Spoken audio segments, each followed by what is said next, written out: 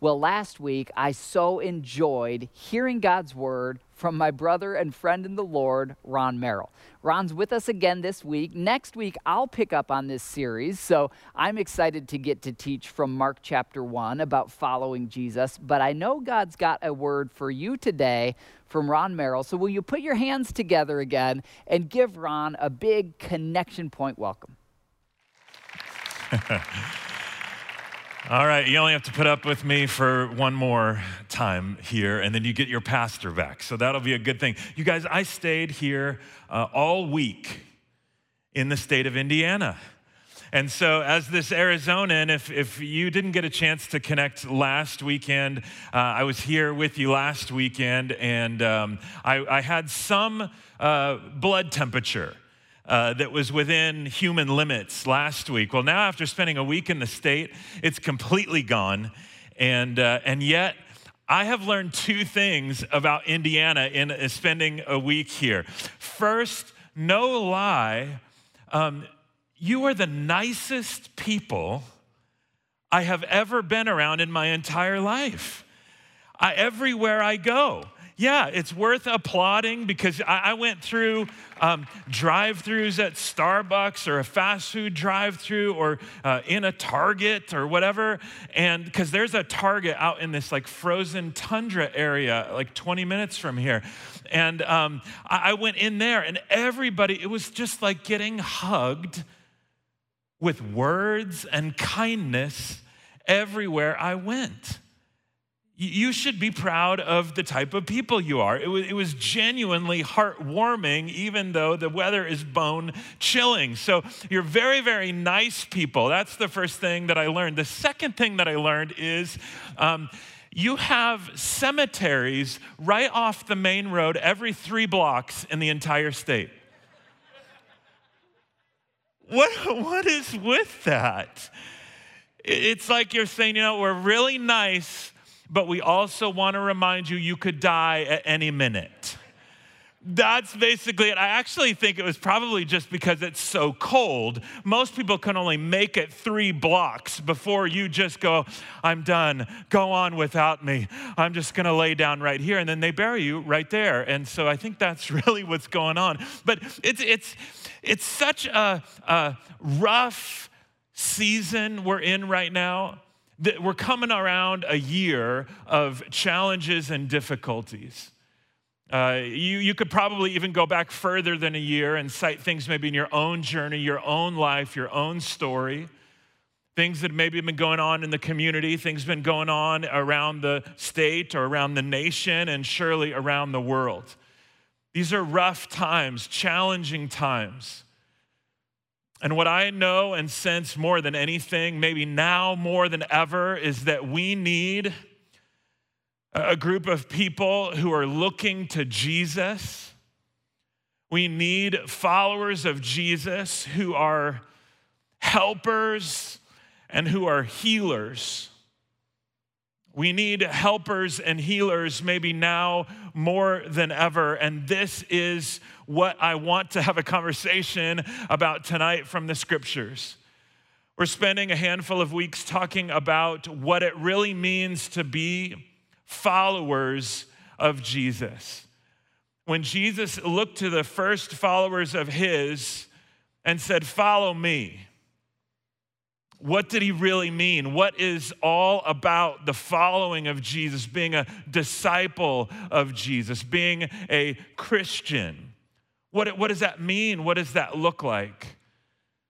And we're going to spend a little bit of time in Mark chapter 1 tonight again, because Mark again starts his account of the person and the work, the earthly ministry of Jesus, with some amazing reminders right out of the gates in Mark chapter 1 about who Jesus is, and huge reminders of what it actually means for us to follow him. And this is key.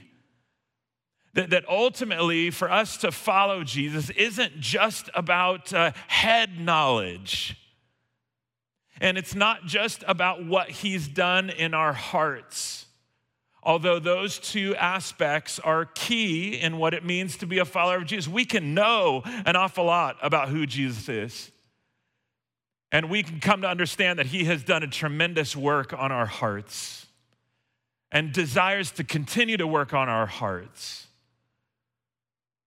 But at some point, the person and the work of Jesus, at some point, the following of Jesus works its way from here to here and to here, to our hands. And really, this can become another bit of a diagnostic, another tool for us just to begin to have a season of processing. Am I really following Jesus the way that he would want me to follow him? And again, this isn't rocket science. But if you begin to look around and you go, you know what? By the grace of God, to the best of my ability, when I have opportunity, I really am trying to be the hands and the feet of Jesus. When I've got opportunity, to the best of my ability, by his grace, I really am trying to help other people around me. I'm really trying to heal other people emotionally or spiritually in some regard as I have ability. I'm trying to be a tangible touch, a tangible word, some tangible evidence that Jesus is near. God wants to work through us that way. And maybe you just begin to pray, okay, Lord, you know, I've been following you for a long time, but Lord, I know that I've been more on the intake than the giving out. I've been quick to receive what you have for me, but I don't know if I've been quick really to give away what you have given to me. And yet to be a follower of Jesus is to help and heal other people. You know what I'm so thankful for is that when I really came to know Jesus, I was 15 years old. That's when Jesus rescued me. And in part, he used tremendously a man named Eddie Passmore. Eddie was my youth pastor. This is Eddie. And he is the sweetest, most Christ-like human being that's had the richest, deepest effect on my life outside of someone in my own family. And I'm looking at him now, and you know how sometimes they say when you get a dog and eventually you start to look like your dog? Well, maybe I start to look like my youth pastor the more that I age. That would be just fine with me. Because inside and out, this is a man who he wears his heart on his sleeve. And he was so affected by Jesus that it couldn't help but come out of him. And I heard the gospel through Eddie, but then I also experienced the gospel. I experienced the tangible taste of what Jesus is really like through my relationship with Eddie when I was 15. And Jesus stepped in and Jesus rescued me. And I turned my back on my sin and I turned to face Jesus. And that was amazing. But here's the better part of the equation with regard to Eddie. I get rescued by Jesus at about 15 years old. And then Eddie said, before I turned 16, Eddie said, now I need you to start teaching junior high Sunday school. Whoa. You have not lived until you have taught junior high Sunday school. Because junior hires are really kind of a creature more than like a human being quite yet. They're my favorite creatures. I love them dearly, but I was concerned. I said, Eddie, I don't know anything. I'm just barely a follower of Jesus. I'm barely a Christian. I don't know much about the Bible yet. You were just talking about Abraham just a couple of weeks ago, and I thought you were talking about Lincoln. I don't know anything to teach these junior hires. He said, that's okay. He said, we will meet on Wednesdays, and we'll plan your lesson together. We'll study God's word together, and then you'll present that on Sunday. I said, oh, okay. See, Eddie wasn't going to leave any lag between Jesus rescuing me and then now Jesus wants to work through me.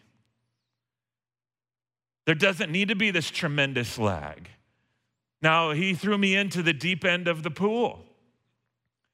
On the very first day that I taught Sunday school, the junior hires set off the fire extinguisher in the classroom. And the smoke comes billowing out, and it was not the Holy Spirit. And I just thought, oh my goodness, I don't know if I'm going to be able to do this. I said, Eddie, they had questions, and I didn't know the answer. He said, that's okay. He said, when you're in those situations, if you say, I don't know, but I'll go find out and I'll tell you next week, that's always a really good answer.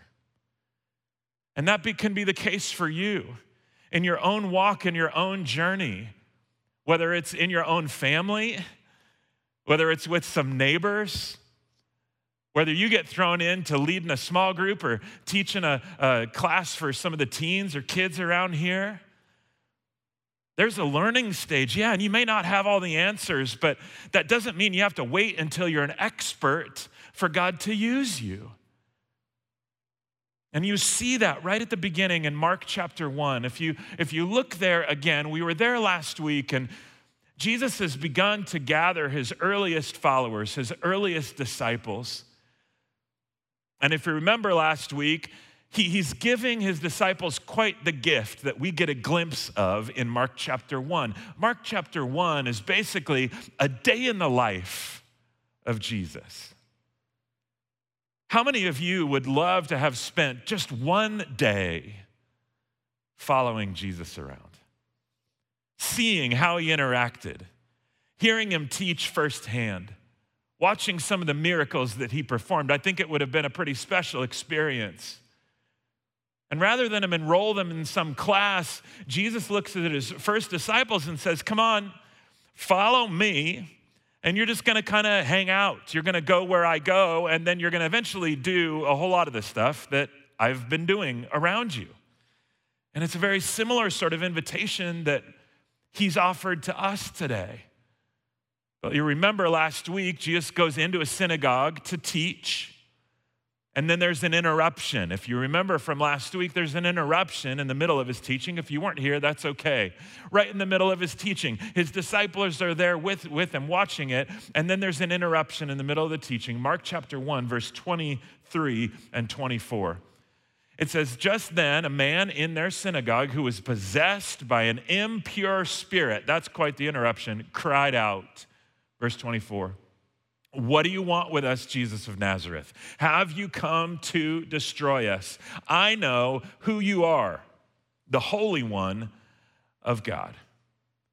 And so his followers are getting a crash course right off the bat in the way of their master. But I got to imagine that his disciples were pretty astounded that even an evil spirit knew about their master. That had to be something as they were watching, as they just were hanging out and experiencing this, they had to go, wow, I think there's more to Jesus than even we're aware of at this moment in time. This set of verses reminds me of something that James says later in the scriptures. In James chapter 2, verses 18 and 19, James says, but someone will say, you have faith, I have deeds. He's been having this conversation about our faith and that we are not saved, we're not rescued because we're good or because we do good things, but rather our good deeds, our actions, are evidence that we are saved. It's an overflow that God has connected some dots here. He's changed us internally. It is going to show up externally. And he's been having that conversation. Show me your faith without deeds, and I'll show you my faith by my deeds. Then an interesting verse next, 19. You believe there is one God? Good. Even the demons believe that and shudder. Which again, if we were just touching on it briefly last week, it's that reminder that just having an intellectual understanding of who God is or even a belief that he exists, I'd put it this way, is not the same as following or trusting Jesus. And this is big in our culture today. I don't know that it's as big as it was in the last 50 or 100 years, but cultural Christianity has been a thing. If you poll people or you ask people, do you believe that there's a God? They'll say yes. You ask people if they're a Christian, many people will say yes. But then when you ask them deeper questions, if you were to ask them even, are you a disciple of Jesus? Are you following him? Do you trust him in every area of your life? Is there evidence in your life by the way that you treat people and interact with people and talk to people that Jesus is at the core of who you are? Well, then that starts to change maybe the answer for some people. It's because just acknowledging that he exists or that he's God, I mean, even demons do that. So what's the difference between me and a demon? It's quite frankly, it's that I obey Jesus. My faith and trust is completely in the person and the work of Jesus. I have bowed the knee of my heart to Jesus as my Lord and Savior, and I'm taking my cues from him. And when I follow him, I'm trying by his grace and by the help of his Spirit at work within me, I am trying wholeheartedly to follow him, trust him in every area of my life, one day at a time, as Pastor John said a couple of weeks ago. There's a godly lifestyle that should be evident in followers of Jesus. And I would venture to say that there's so much that God does through our service, that the moment that we take a step of faith and put our faith into practice, it opens up whole new rooms in our heart for him to work that he just isn't able to in the same way that when I'm just sitting and listening or sitting and studying. But to follow Jesus is really to be about the investing in and caring for and helping and healing the people that are around us. If you continue to read just right after, Jesus leaves the synagogue and then heads back to a home with a couple of his disciples. And look at verse 29. It says, as soon as they left the synagogue, they went with James and John to the home of Simon, which is Peter, and Andrew. Simon's mother-in-law was in bed with a fever, and they immediately told Jesus about her. So he went to her, took her hand, and helped her up. The fever left her, and she began to wait on them.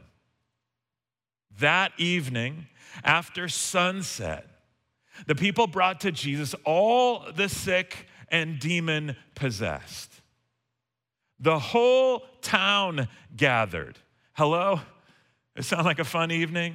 The whole town gathered at the door, and Jesus healed many who had various diseases.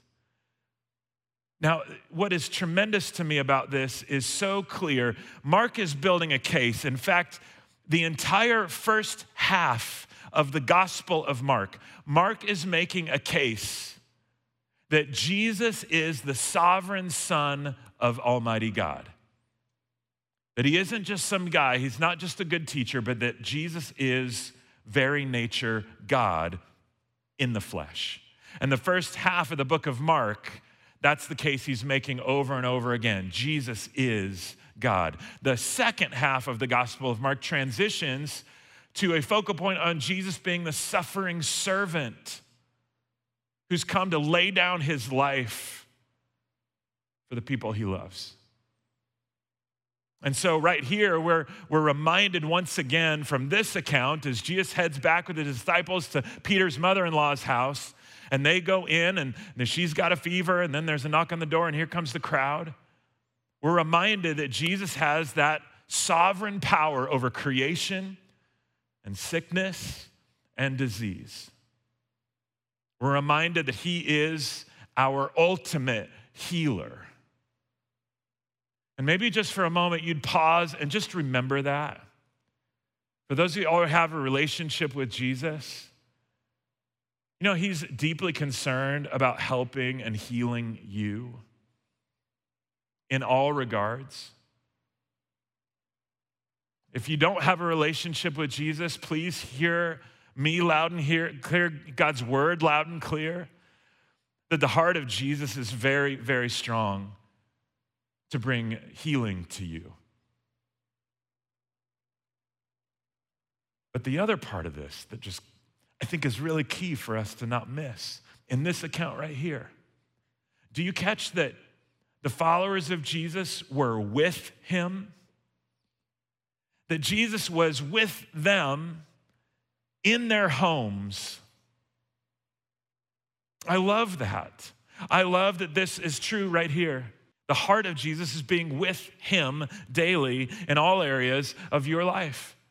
Jesus wants to be with you and you with him wherever you go, whatever time of day, whether you're alone or you're surrounded by people, whether you're at work or you're with your buddies or you're on your free time, whether it's a good day, it's a bad day, the Lord wants to be with you. And maybe just to reemphasize that, Jesus wants to be with you. He has a desire to spend time with you. For me, that's such a humbling sort of thing. How in the world could the God of the universe, the sovereign Son of God, have any desire to spend time with me? There's days where I don't even want to spend time with me. But God, he loves me that much to pursue me. He loves me that much to want to spend time with me and to try to get my attention and to be on my radar. That was one of the things I experienced first and foremost through my youth pastor, Eddie. You know, some of the most profound, powerful things that Eddie did in my journey throughout high school, it wasn't necessarily a sermon he preached or a program that he ran or some special event. You know, some of my favorite memories with Eddie, some of the most impactful, were like a Saturday where he'd call me up and he'd say, Ron, I've got a whole bunch of errands to run today. Would you want to just ride along with me? Let's talk and hang out while I run some errands. And just the fact that he wanted to spend time with me, someone that I wasn't blood relative to, that translated so easily then for me to understand, wait a minute, you would want to spend time with me? That's powerful. And the more that we spent time together, the more that I enjoyed that, the more that I grew, the more that I learned. It's kind of like this. If you were driving down the road and you saw Jesus hitchhiking, and you drove right by, whoa, that was Jesus back there. Did you see that? He was hitchhiking. That's funny. And you kept driving. Is Jesus the Lord of your life? Is he in charge of your life? Well, probably not. If you're driving on the road and you saw Jesus hitchhiking, and you're like, oh my goodness, that's Jesus, and you pull over real quick, and you get out of the car and you go, wow, Jesus, what are you doing here? I mean, this is fascinating to see you here on the side of the road. And you pop the trunk on your car. And you say, hey, Jesus, you want to ride? Let's just get in the trunk. Yeah, I know there's some junk there in the spare tire, but you cram Jesus in the trunk of the car of your life. You slam the lid shut, and then you drive off. Whoa, this is pretty cool. I got Jesus in the trunk. Is Jesus the Lord of your life? Is he really in charge? Is that really what he had in mind? Well, probably not. If you're driving down the road, you saw Jesus hitchhiking, and you pull over, and you go, oh, Jesus, get in the car. Just sit in the back seat, though, Jesus. It's comfy back there, and you can kind of listen to my music. And at least you're going the same direction that I'm going, Jesus, right? That's pretty cool. Just don't talk too much from the back seat just because I don't like a backseat driver, okay? Here, Jesus, let's go. Is Jesus the Lord of your life? Probably not.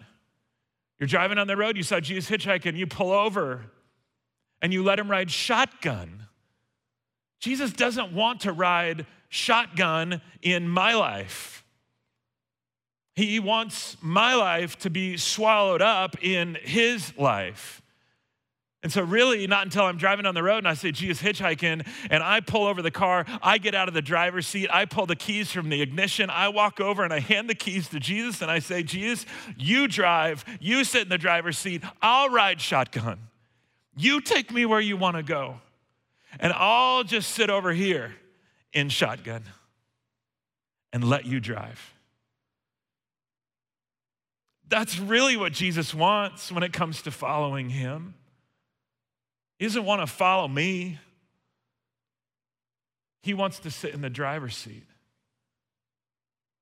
And in that sort of scenario, that is a beautiful relationship where he's driving me and I'm sitting right next to him. When you're that close with him, if that's the arrangement, Jesus, where are you driving me today? Jesus, why did you take a turn back there? Jesus, why are we stopping now? There's all this dialogue that can take place when we're with him, and he loves that sort of relationship, because this is true next.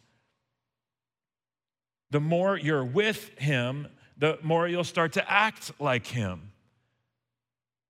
Again, not rocket science, but this is the beauty of it. And I think this is what he had in mind for his disciples. And over the course of about 3 years, he's going to spend a significant amount of time with his disciples, and he's just going to invest, and they're going to be able to watch and listen and learn and question.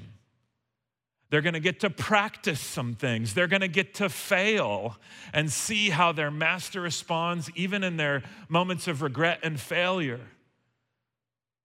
If you're like me, you've had more moments of regret and failure than maybe you'd like to admit. When Jesus rescued me, that was the moment where Jesus sat in the driver's seat of my life, and I said, yes, you need to drive. But can I tell you that the temptation is there even today? Every single morning I wake up, the temptation is still there for me to wake up and get in the driver's seat and shove Jesus to the passenger seat or the trunk. And I've learned that when that's the way I'm operating, when I'm not with him in that regard, in that intimate relationship, I'm not listening as well. I'm not tuned in as well. My heart isn't as sensitive to the things that he would want my heart to be sensitive to.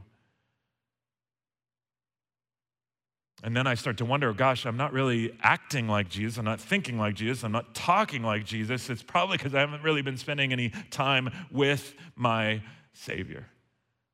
I'm back driving again. So they've had a full day in the life of Jesus. They've had a full day with their master. And as they've had this full day, I mean, picture it. He's taught all day in the synagogue with authority. He's cast out a demon mid-sermon. He gets back home, and if after a full day full of teaching to get back home, I would just want to kick my feet up and relax. I don't want to go to bed early. And Jesus goes home, and there's a family member who has a fever. And, okay, no, I'll be happy to. And he gets up. He could have just thought the thought, or he could have, shot some magic juice out of his fingers or whatever. He's Jesus. He could do whatever he wanted to heal Peter's mother-in-law of the fever. But he got up and he went to her. We could spend weeks just talking about the implications of that. He heals her. And then what does she do? She begins to serve. We could talk for weeks about that. Then he sits back in the recliner, and now he's going, okay, wow, that was a long day. I got the teaching all day. I cast out that demon. Remember that in the middle of the sermon? And then got home. Pete's mother-in-law is sick. We healed her. Whew. And then,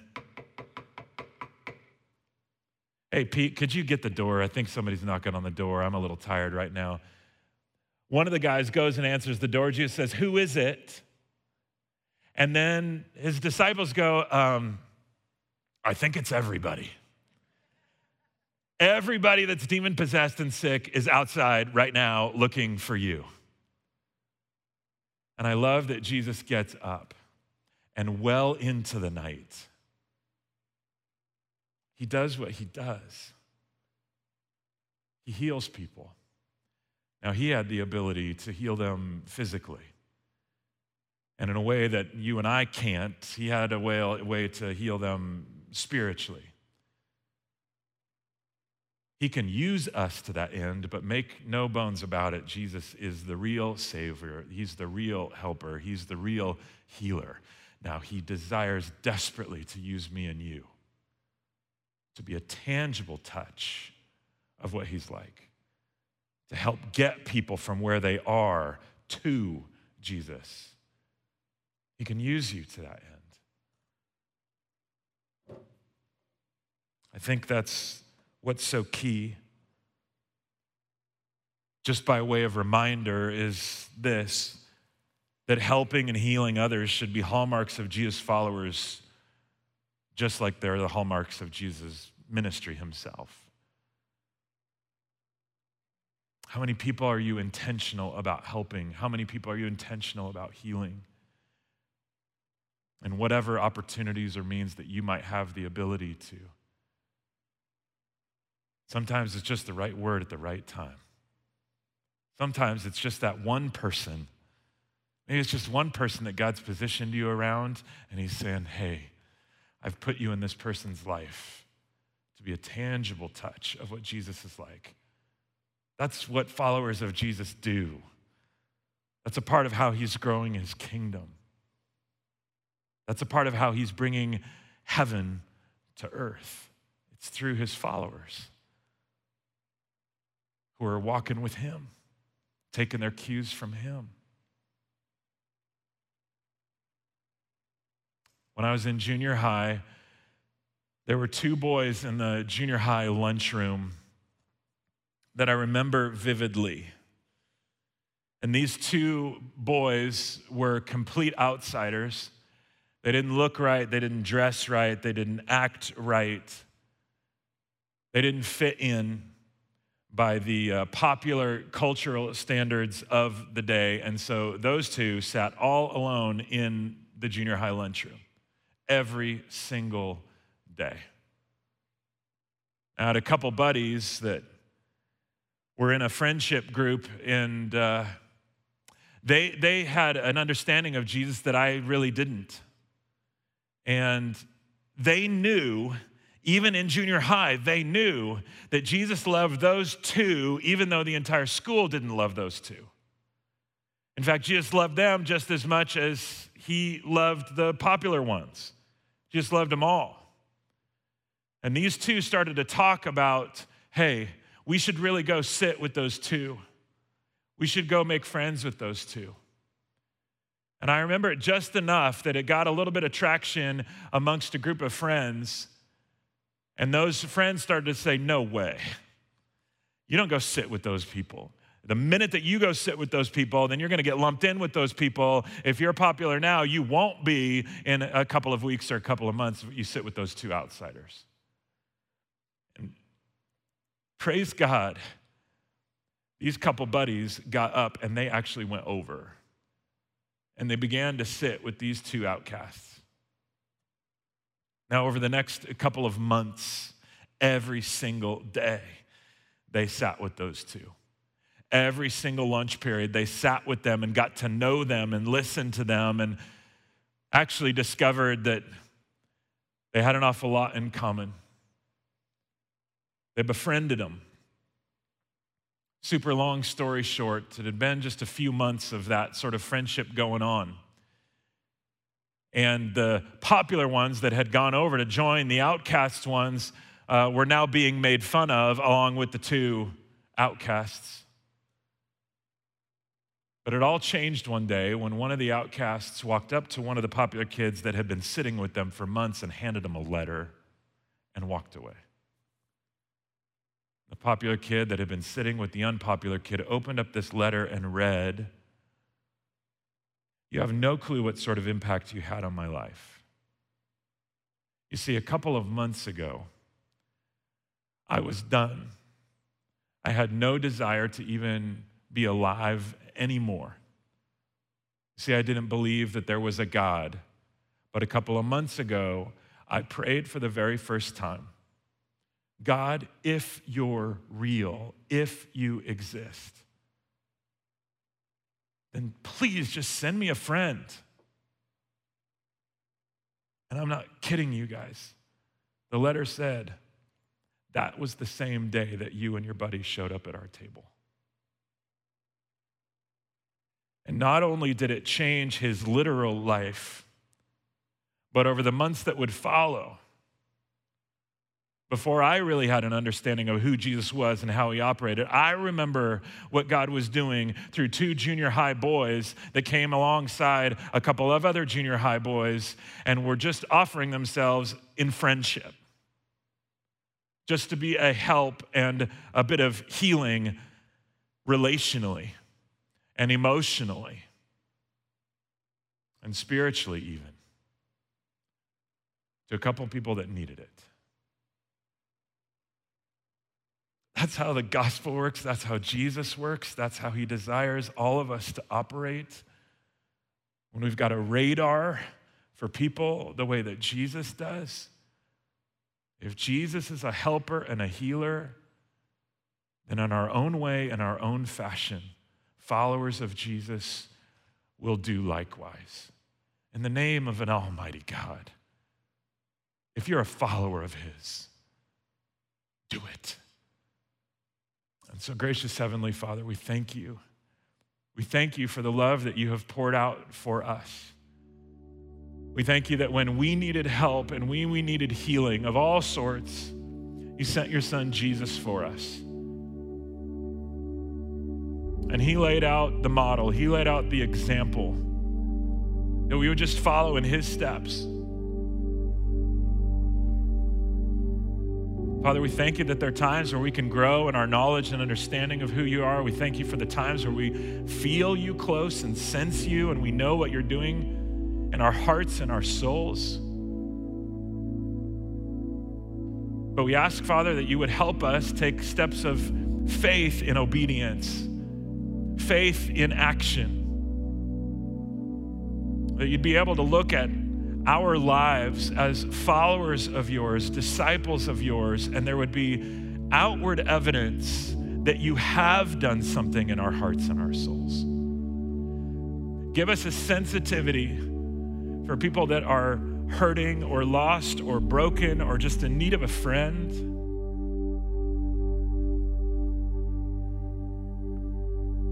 People that need to see you. Christian brothers and sisters that need the encouragement, help us come alongside them. And for people that don't know you, a watching world, Father, give us the spark, give us the courage, give us the boldness, give us the sensitivity to know who and when and where to help and heal as we have opportunity. We'll give you all the praise and the glory for what you do. We thank you for those that are a part of this church body that are doing that already and doing that so well. Pray that you'd bless them and comfort them extra today. We lift our voices to you now with everything that we've got to worship you. In Jesus' name.